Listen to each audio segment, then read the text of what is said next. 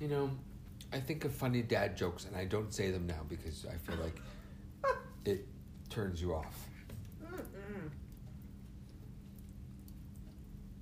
The concept of being turned off implies that right now I'm turned on, right? So you would have to do something for me to be turned off. No, just in the future, like I'm not going to be attracted to him anymore, or my Because I attraction for him. remember when you made a dad joke 2 hours before we go to bed. Yeah, so is that a stupid thing to think of? That is so stupid. That is so All right, stupid. good.